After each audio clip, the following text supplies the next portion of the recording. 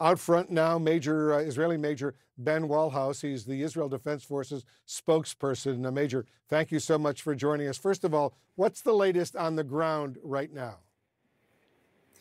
Thank you, Wolf. The situation now is that we have secured the south. We no longer have hundreds of terrorists streaming across the border, trying to kill our civilians. We still have forces that are going house by house, making sure that none of them are left. Hundreds streamed across the border 2 days ago, entered into more than 20 towns and cities. So our forces are still going house by house to make sure that none of them are left.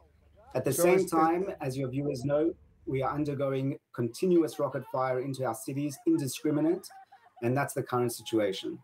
So is it true that Israel is now in full control of all of its land at this hour? Yes, that is correct. We have fortified the border fence on Gaza as well. We have streamed forces down there, and they are working to make sure that the entire south is safe and secure. Prime Minister Netanyahu, as you well know, said today that the Israeli airstrikes in Gaza, in his words, are only the beginning. Are we looking right now at a ground war here as well? Well, Hamas's attacks are continuing. The rocket fire is continuous. I'm sitting here in Tel Aviv. At my house in Tel Aviv, my children are continuously going from upstairs down to the basement to the bomb shelter, sirens all throughout Israel. So the IDF has been directed by the government to stop those attacks, and will do what's needed in order to stop those attacks and make sure that Hamas doesn't have the capability to renew them. So you're clearly leaving open the possibility of a major Israeli ground invasion into Gaza to deal with that. The IDF has many capabilities, and we're going to deploy them all in order to stop Hamas's ability to keep attacking our civilians. As you know, Major, Hamas is saying it will start executing the civilian hostages taken from Israel into Gaza and broadcasting it if Israel targets people in Gaza without warning. Will that change Israel's response at all? Well, that shouldn't surprise anyone. Hamas's war here is a war on civilians. It started with a massacre of women, children, elderly, entire families. They kidnapped tens of families and people and young people, toddlers, elderly women. They're continuously firing rockets at our civilians.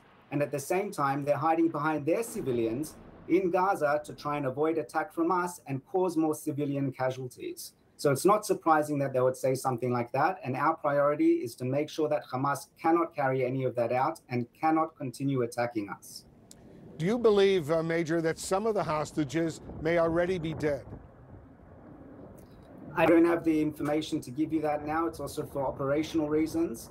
But obviously our highest priority is to protect our people at home and also protect those people in Gaza. And that's what our forces are doing in the land, sea, and air. Major Ben Wahlhaus, the Israeli Defense Forces spokesperson, thanks very much for joining us. Thank you. And the war has tragically hit very close to home for my next guest, a man who has been on our network many times over the years, Marc Ginsberg, the former U.S. ambassador to Morocco, former White House advisor on Middle East policy as well. He just announced the death of his nephew, Eli Ginsberg, a lieutenant commander for Israel. Ambassador, thanks so much for joining us. You and I have known each other for many years. We are so sorry for the loss, your loss this evening. What do you know so far about what happened to your nephew?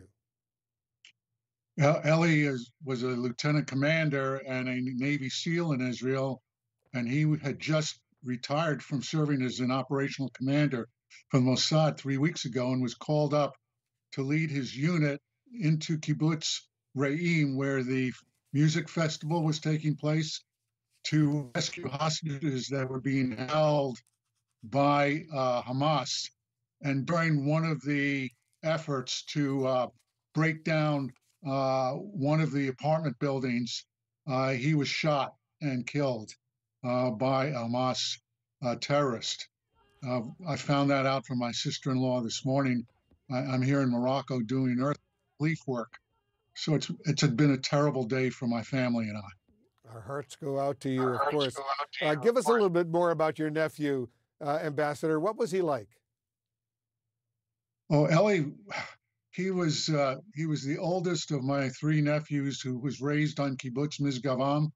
My brother Mike had been killed up there in 2006, so Eli had lost his father to Hezbollah in a Hezbollah attack in the war, and I, he was raised as someone dedicated to Israel's military prowess. I mean, the fact that he became not only a Navy SEAL but also the lieutenant commander for the Navy SEALs, and then trained in the United States at the U.S. Naval Academy, and in order to develop his skills to train Israelis in special command operations. I mean, his work in the last year is pretty secret, Wolf. But for those of us who, and I particularly was his, I guess, substitute father, we were so proud of him. He leaves a beautiful wife in a kibbutz and 4 children, as well as 2 brothers and my sister-in-law. And we're all mourning. I can't make it, unfortunately, to the funeral tomorrow because the flights are extraordinarily hard, but I'll make it to Israel to be with my family as soon as I can. And when you do, please pass along our deepest condolences to your family. As you know, the Israeli Prime Minister Benjamin Netanyahu has warned there will be difficult days ahead and that Israel will go on offense against Hamas, in his words, like never before. What do you think that looks like specifically over the next 24 to 48 hours? Well, I've listened to Wolf. You and I know I've spent an enormous amount of time in Israel as well as in Gaza.